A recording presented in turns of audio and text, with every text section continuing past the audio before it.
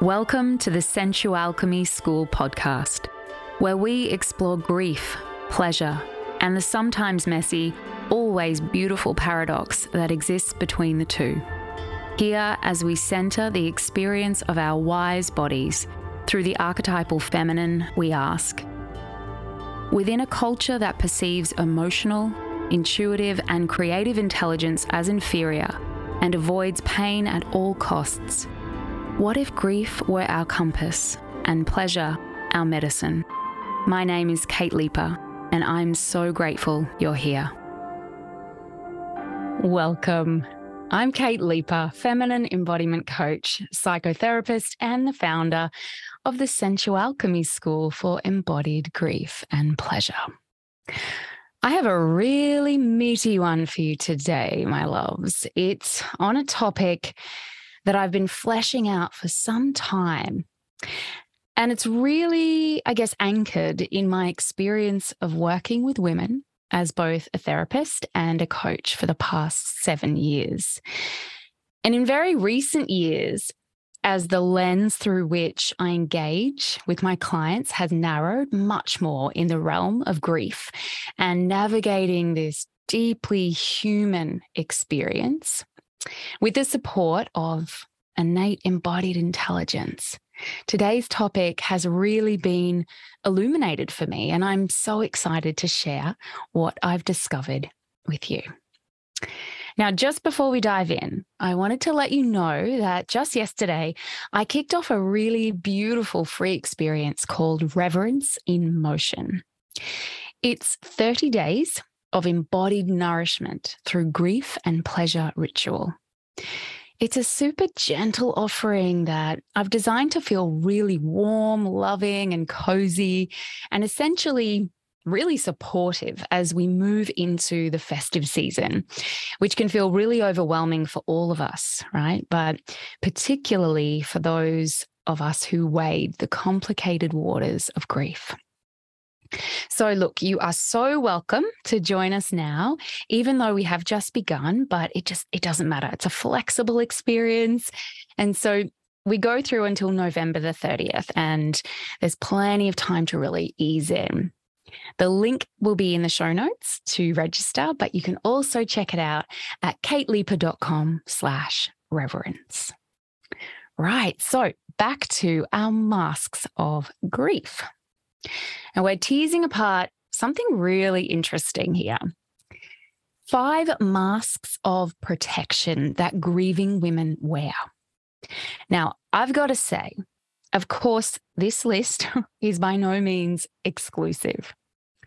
Yet these are 5 really fascinating presentations that we as women, and no doubt men, of course, fall into these personas as well, but I'll be speaking to them as masks that grieving women wear because I'm a woman and I work with women identifying folk.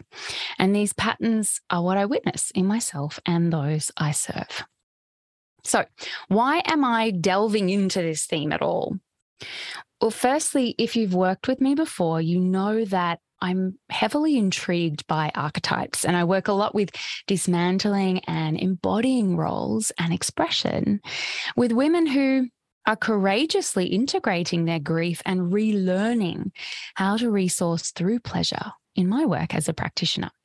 So I love geeking out about those collective human aspects of who we are, that we can identify both in ourselves and others in order for us ultimately to connect and relate more meaningfully in a culture that is really grief-phobic and anti-vulnerability. So when you're listening to the descriptions of these 5 masks that grieving women wear, I want you to listen with your body. I want you to notice your body's response to some of the words and what they evoke for you. And without having to do a thing with this feedback, I invite you in this noticing to simply extend a gentle acknowledgement to your body, to acknowledge that you wear these masks because it feels safest to wear them. Sometimes these masks allow you to feel somewhat human, even good, when the alternative you imagine is terrible. This is the disclaimer here. These masks aren't labels. They're not personality types. They're not prescriptive. They're not here to instill shame and a sense of failure. I've pulled these patterns together and I've given them names just in order to invite a gateway into curious exploration. And really, that's the point. So this is what it is to work with the creative feminine, to play with possibilities through feeling, sensing, and seeing more of who we are and why we show up the way we do. Now, the final thing here is this. If you're listening and you're unsure if what you carry is indeed grief, I want you to remember that grief is not just limited to bereavement. A grieving woman is a woman who carries loss from any multitude of human experiences. Loss of a loved one, yes, of course, and loss of relationship, loss of identity, loss of good health, loss of career or livelihood, loss of an expectation that didn't come to fruition, loss of hope. Any and all loss that significantly impacts how you are able to make sense of life and the world around you. There is no grief hierarchy. Your grief is valid and your grief will take the shape that it takes. Okay, so with these grief masks, I've also identified which ones are typically runners, so a flight response, and which are battlers, a fight response, and which kind of dance between the two. And this is, as always, super nuanced, so there might be some of what I describe that hits home for you and some that won't land at all, and that is perfect. Okay, let's dive on in. The first mask I want you to feel into is the good time gal. Oh, I have such compassion for the good time gal. In my experience, this first mask fits those of us with a natural predisposition to being a bit of a socialite, an extrovert. Yet when it may become a problem, in grief is when socializing and pursuing the good times at the cost of everything else becomes like a crutch. And what I see here is when a woman who deeply longs for connection, yet is fearful of true intimacy because intimacy equals vulnerability, there is a tendency to become addicted to the high that light, fluffy, false connections can create. Not to mention the propensity towards becoming addicted to the booze, to the weed, to the psychedelics, whatever, to make it feel safer to pursue connection, regardless of the fact that it's built on really shaky ground in the first place.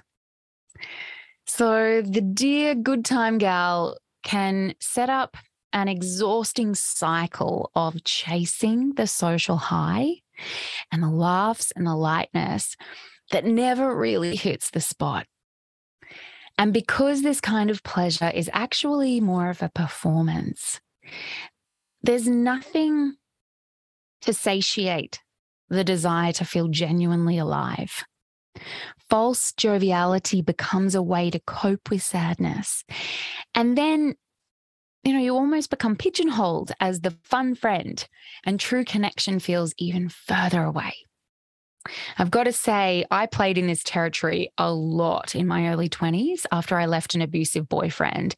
And the addiction of the good time gal is real, because being brave and admitting that the social groups and the dynamic of this false connection is doing more harm than good is scary, because it sets up more loss.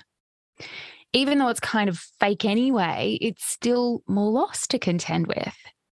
And it's not until you do the brave thing and extricate yourself from this mask can you truly see possibility for deeper connection and for your grief to be known and accepted elsewhere and in more healing ways.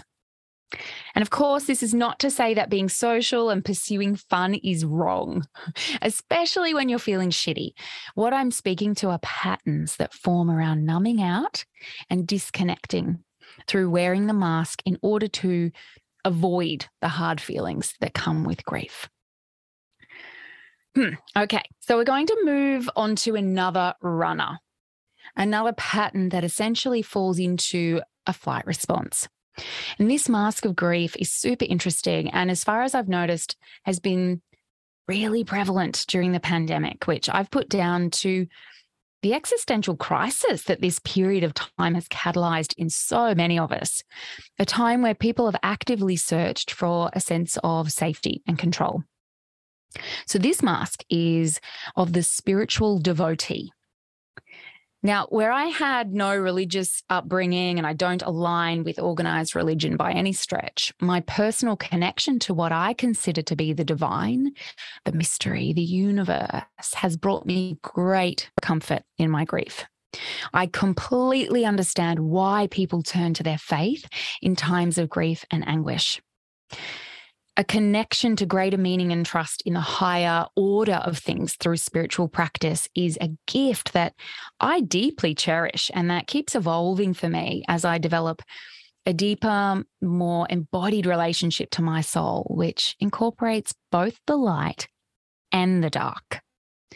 So this is often why the mask of the spiritual devotee can feel like a really comfortable way to avoid the dark, messy, shameful, terrifying truths that inhabiting a body and all that goes with it is about. This spiritual mask becomes a tool to bypass grief. And this mask, more than, say, the good time gal, is, I guess, less taboo, right? It's more culturally and socially acceptable because when people appear to lean back into their own religious or spiritual devotion, it actually brings relief to others because then they don't need to face their own discomfort. They can breathe easy with the platitudes and the scripts of faith that pass the buck, so to speak.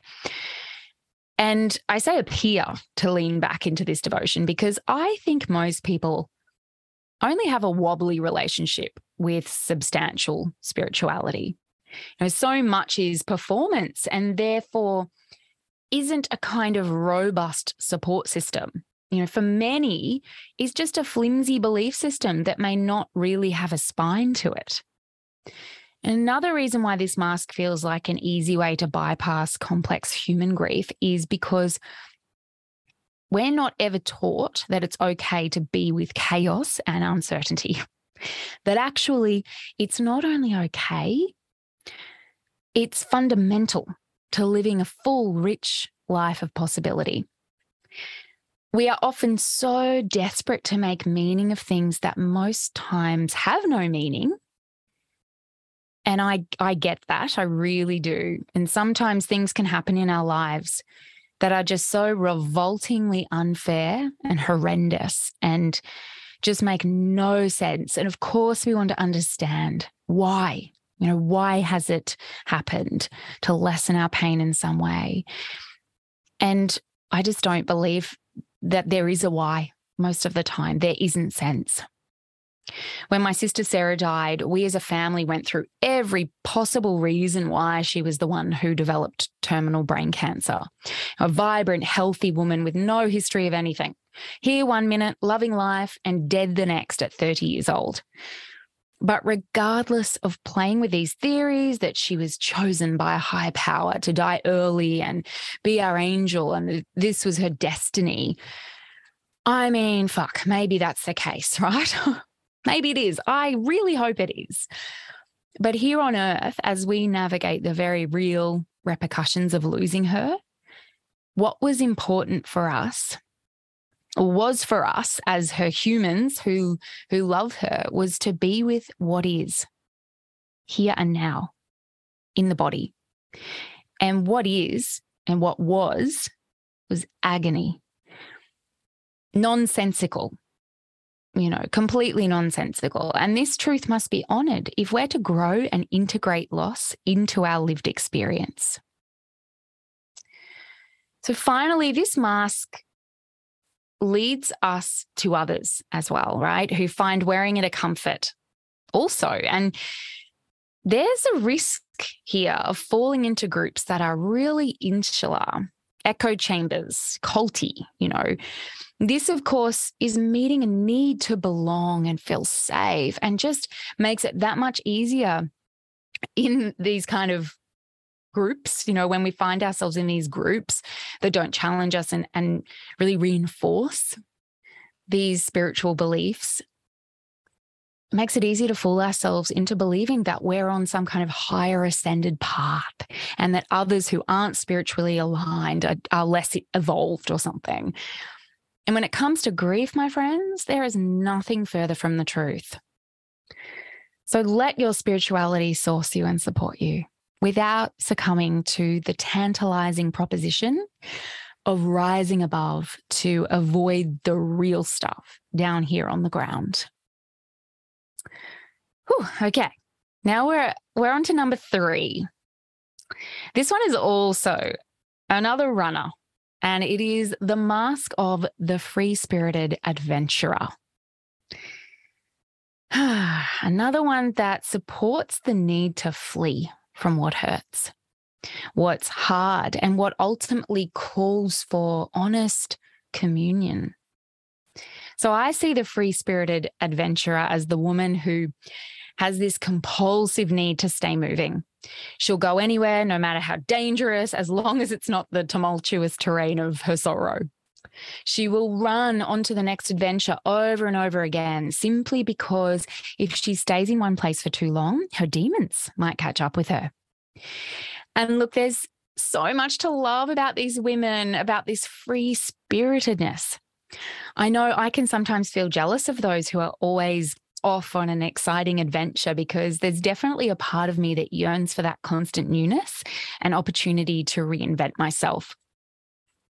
But what I notice about this mask, when indeed it is a mask of grief, because, of course, you can be an adventurer without having it be a mask of anything, of course, and only you know this as you listen. But it's that the women that wear it are often really careful to not get too deep within relationships, both intimate relationships and friendships. She moves once things get too close because there's a fear of being exposed and truly seen in all the darkness. It's hard sometimes, I think, to understand this mask for what it is, because the wearers are often so beautifully attentive to others, right? Yet this refined skill of deflection, so as to avoid being asked anything beyond surface level, is really just a learned defense mechanism. And essentially, we refer to these humans as free spirits, but when wearing this mask, they're more aptly emotional escape artists. I know plenty of these wonderful adventurers, and sometimes this mask has a use-by date. It gets to the point where it's exhausting running from your shadow. So I've definitely worked with a number of women who gather the courage up to stay put and lay some roots, if only to create the conditions in which to be present with grief and let their pain be honoured without running from it. That's the biggest, bravest adventure of them all, really. Okay, so we have 2 more, and these next 2 have a different flavour. The first one is the mask of the Wonder Woman. I bet you were just waiting for this one to appear. I sat with whether this mask was one of fight or flight, and I feel like it's actually a combination. I know this mask really well. Personally, and I'm familiar with my Wonder Woman mask serving the purpose of setting things up to use my busyness to run from pain and as a way to fight, to battle against this deep desire to fall apart. There's a lot of fire underneath this mask. So you'll know this mask because we're talking about the classic over-functioning perfectionist that throws themselves into maintaining normality in the face of grief. Keep on keeping on is the mantra here, but in a way that is less slow and steady and more fast and furious. And it's interesting because before I really deepened into embodiment practice and practitionership, I can identify this in myself, but now I can see it a mile away in other women. So what I'm speaking to is the Wonder Woman mask wearer who will grasp at every coping and support mechanism under the sun, except intentionally being with grief. So they'll go to lots of yoga classes and learn tapping, and they'll buy the flower essences to help them sleep. And they'll even try the ice baths, and they'll literally invest so much time and energy and money into trying to feel better. But if it involves actually pausing, slowing, allowing themselves to be tenderly held in safety, they will run in the opposite direction as if their life depends on it. And I want to offer, seriously, a massive amount of compassion. If you're hearing this and you're cringing and you're like, holy shit, that's my mask, I want you to know that if the Wonder Woman is where you're at, then congrats, because you've got an A+ from the culture. You've followed directions beautifully. I mean, we are celebrated for being Wonder Women, for having the kids, having the career, having the big home to care for and the caravan to holiday in, and for juggling a million plates like a pro. We are not encouraged to slow down and be with our grief, to connect with others in our grief. This was not the MO from childhood, right? I remember receiving my master's degree at 36 weeks pregnant with my second child, 6 months after establishing my first business as a therapist, and a year after my sister had endured her first brain surgery, which essentially changed her completely, leading to immense loss and overwhelming grief in me.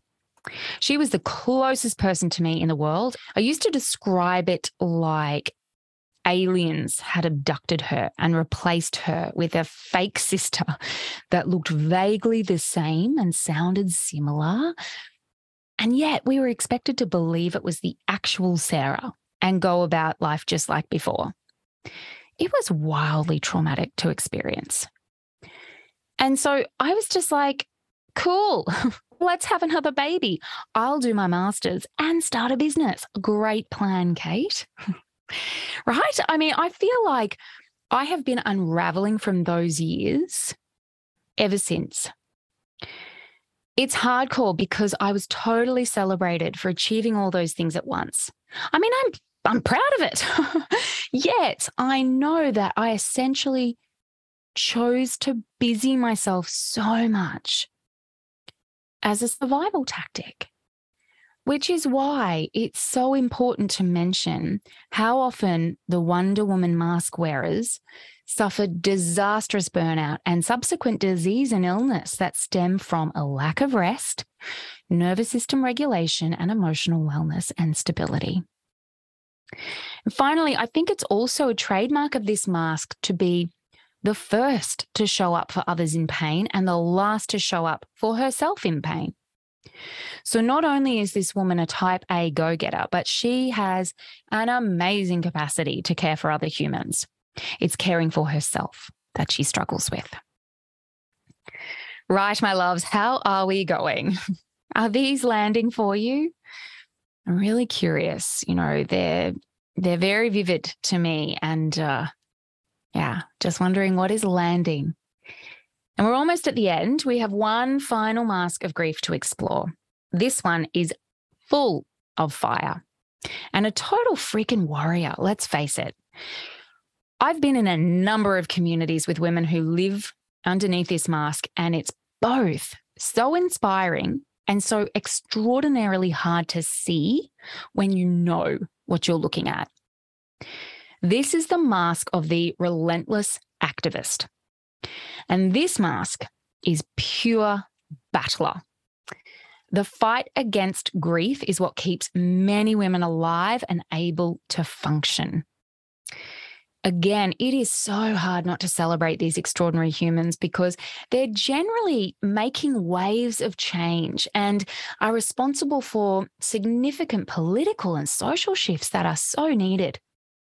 I think where we need to be mindful, however, is when this mask becomes all consuming, when the grief incurred by the loss that drives the change making is abandoned completely.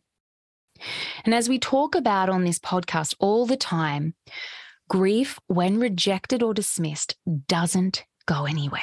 It doesn't leave. It festers, it hardens, and it will find a way to be heard eventually.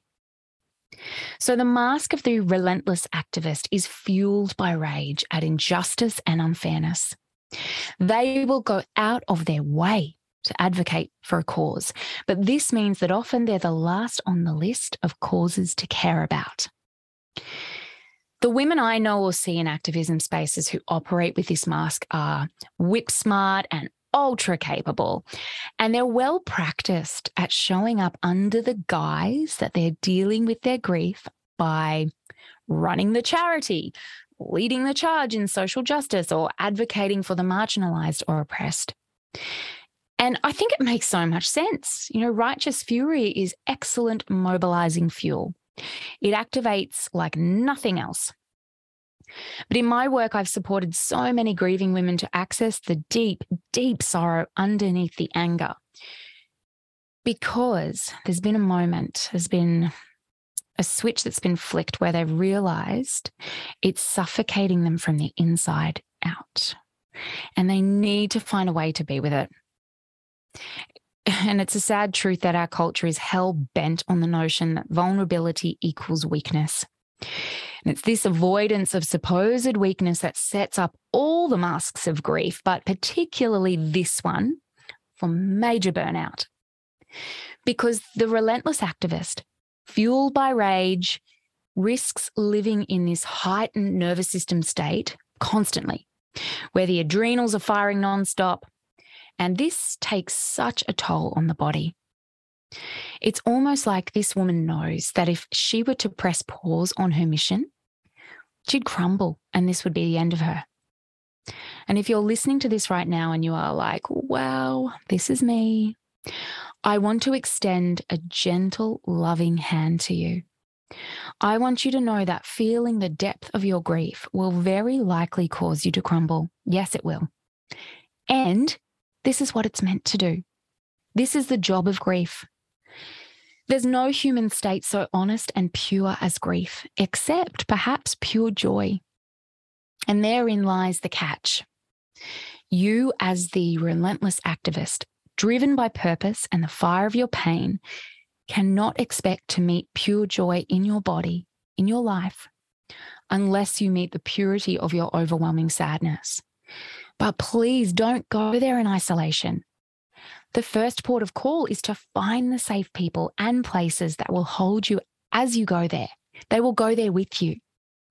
And this won't hinder your activism. In fact, it will only deepen it and make it more potent and impactful in the long run. I promise you that.